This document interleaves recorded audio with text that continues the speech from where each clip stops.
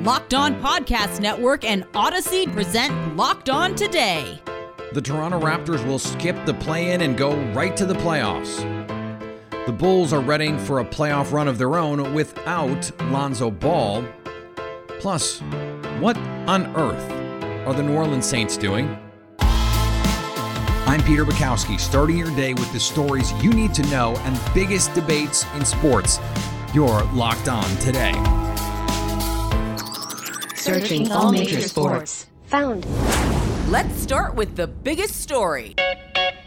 Every year, we overuse this idea of the team in the playoffs that no one wants to play. Usually, the best team wins. That might not be true this year. The Toronto Raptors, no one in the East wants to play them. They take care of the Atlanta Hawks on Tuesday night to clinch their spot in the postseason. They sit now 46-33. Joining me now from Locked On Raptors, Sean Woodley. And Sean, this team early in the season, it was like, oh, this is a cute story. They're a scrappy team. Now they look like a team that if you're the Philadelphia 76ers, the Boston Celtics, the Milwaukee Bucks, the Miami Heat, you're going, we got to play this team in a best of 7? That sounds terrible. Yeah, they're a nasty team to go up against, man, and they're weird. They're so weird. They bring 3 bigs off the bench, sometimes 4, depending on if they're fully healthy and have their full small ball starting 5 available. Nick Nurse will throw out wild defenses. I mean, this is a guy who used a high school defense in the NBA Finals against Steph freaking Curry, and it worked. This is a team that's not afraid to try things, not afraid to look foolish and look stupid, because oftentimes they're going to make the other team they're up against look pretty foolish and stupid when they throw all this stuff at them. They're just like, what are we supposed to do with this? So yeah, I think the title of team no one wants to play in the first round, there is a badge of honor to having that, I think. And I think it very much suits the Raptors. And I think, it's not a surprise. We've heard the insiders around the NBA, talk, we've been texting our executives that no one wants to play this Raptors team. I think that's for good reason. They might not win a first round series against one of the 4 heavyweights of the East, but they're certainly going to make life miserable and perhaps take enough out of whatever team that is to rule them out of potentially making a long run into the NBA Finals.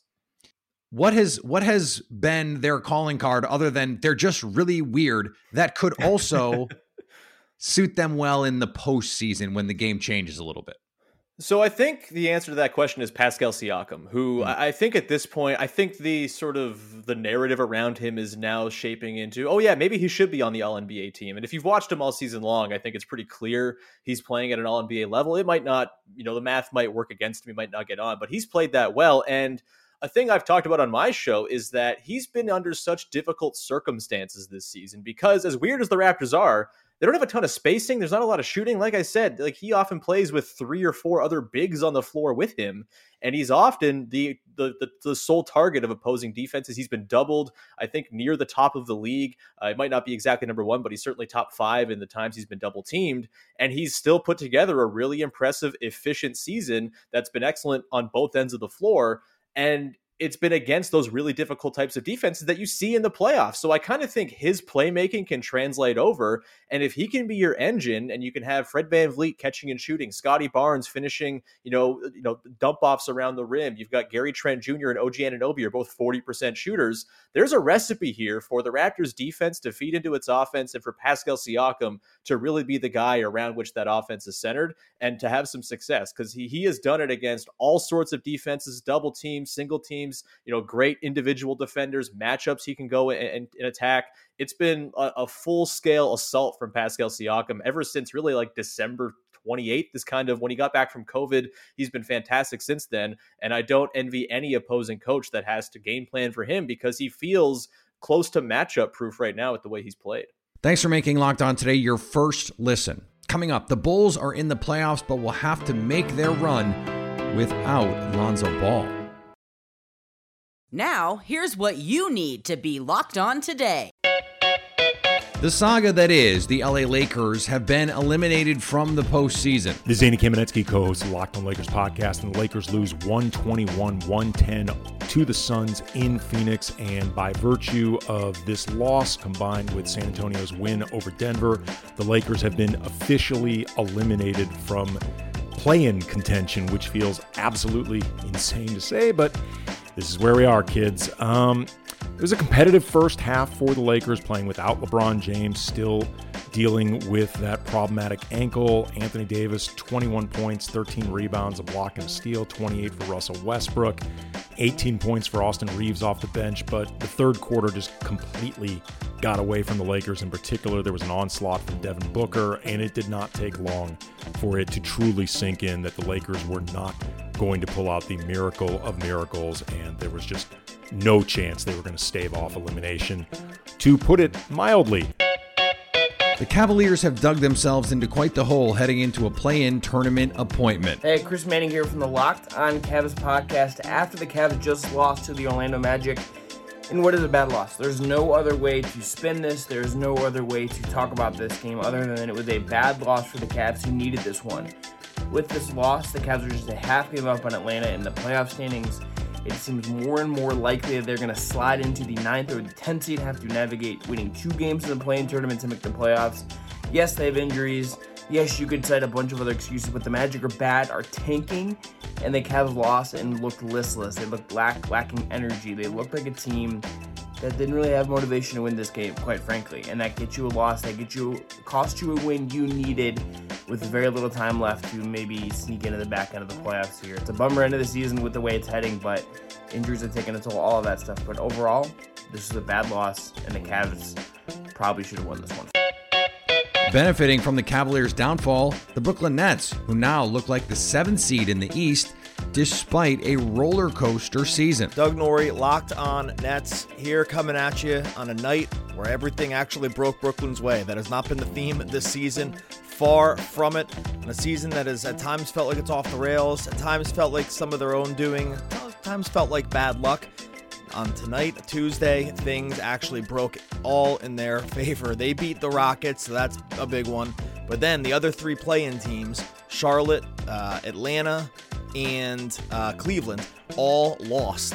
And now the Nets control their own destiny to move into the 7th seed.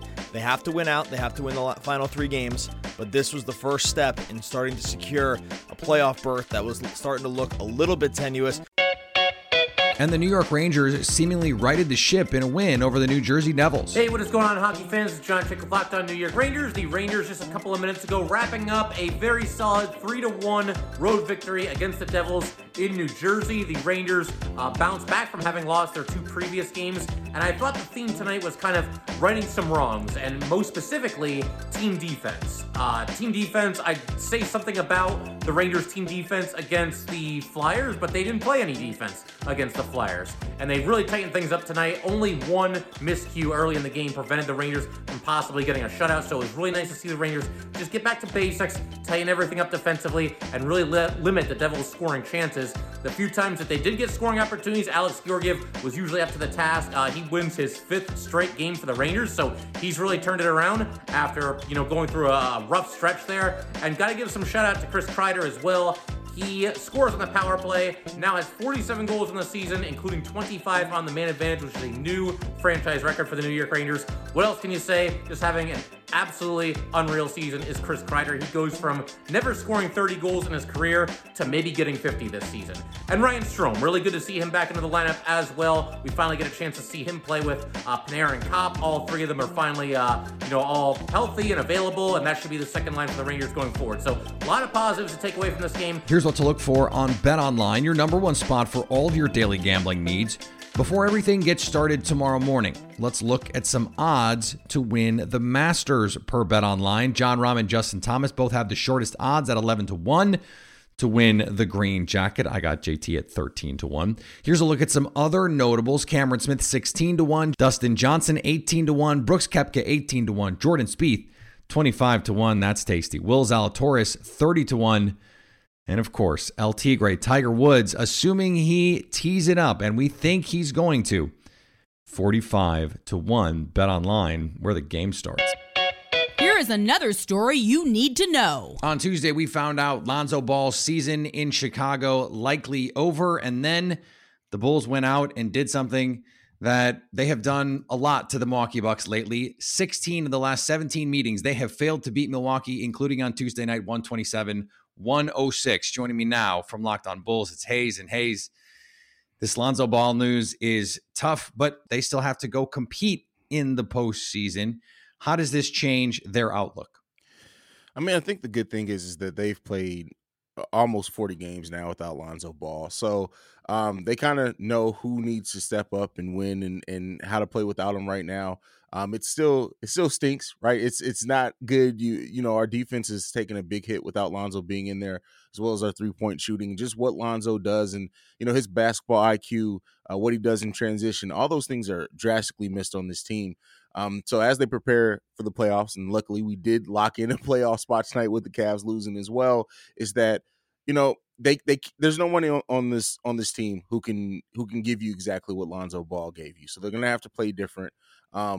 But you know, the thing with the Bulls is it's been something all season, right? Between the COVID outbreak at the beginning to the injury stretches that we've had, the next man up mentality has been big on this team.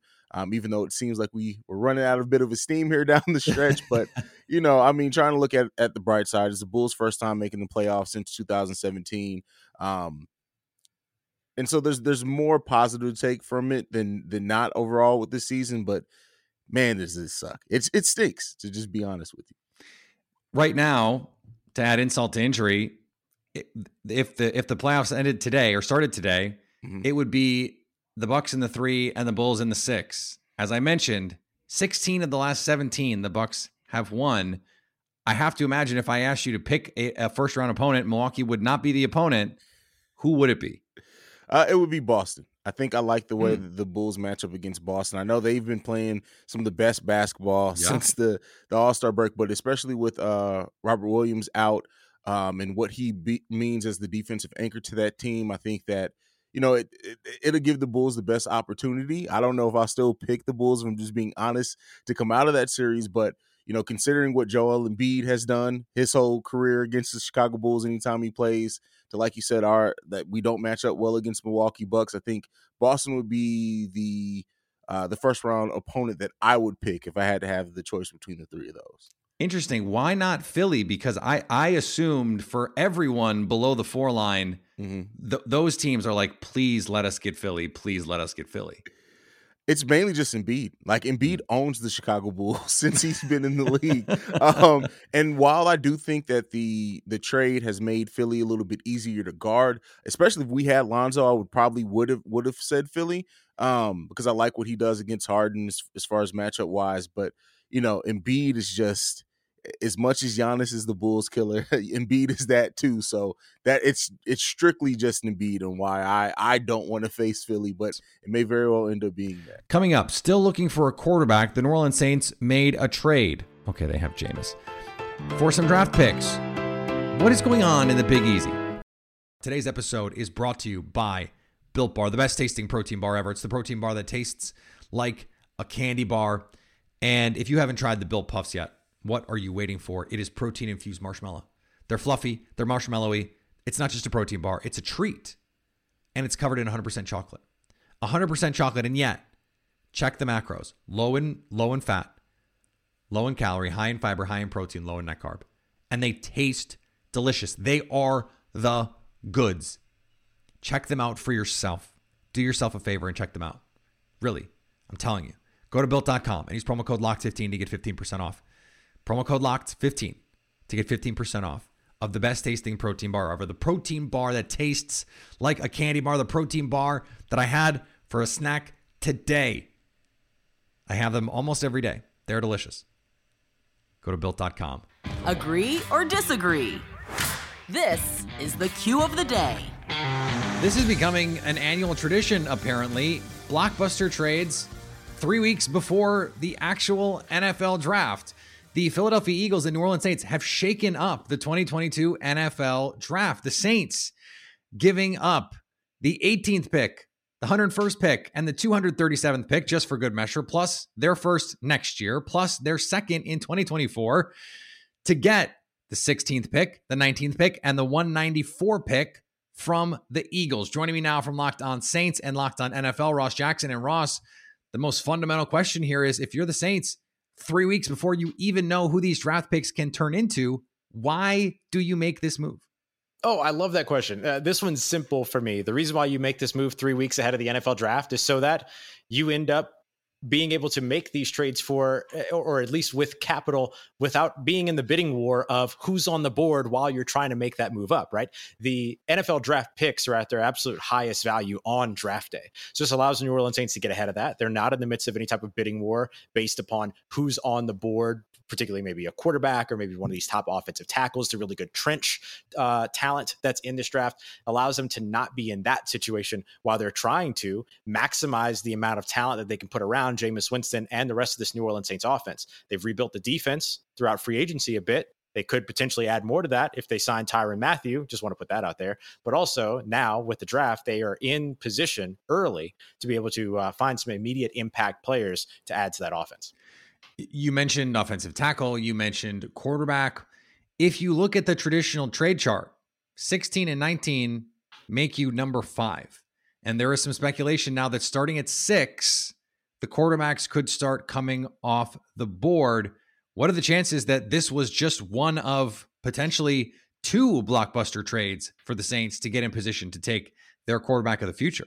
It's certainly possible. I personally think that that would be a waste of resources. The New Orleans Saints have their quarterback for 2022.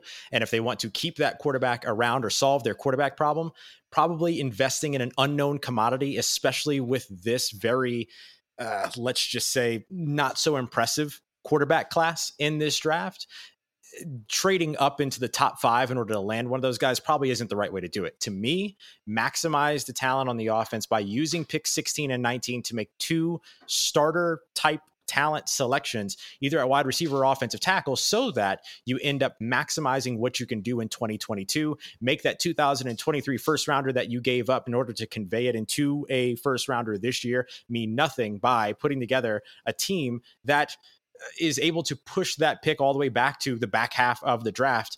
And you do that by building this offense. And I think that leveraging 16 and 19 to move up into the top 5 keeps you from being able to do that and flies in the face of what this trade means to me for the New Orleans Saints.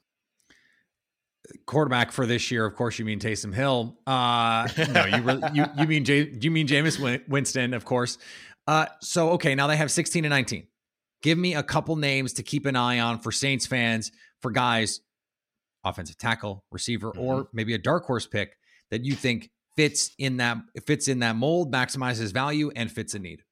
Absolutely. So at 16, the Saints have strategically positioned themselves ahead of the Los Angeles Chargers, who pick at 17, which gives the Saints the opportunity to make sure that they land one of the offensive tackles, top 4 offensive tackles in this year's draft. I think Evan Neal and Ike Ekwonu are going to be well off the board by the time that you get through the top 10, top 12, but names like Charles Cross and Trevor Penning are definitely ones to keep an eye out on. Trevor Penning in particular fits the prototype in the mold of a New Orleans Saints first round draft pick at that position. Over back at 19, the Saints can sit back, wait for a wide receiver. Any of the top 5 wideouts, including guys like Drake London, as well as Garrett Wilson or Chris Olave, that exciting tandem out of OSU, but they already have had pre-draft visits with Alabama's Jameson Williams. I'm going to mess it up with Jameis Winston all the time.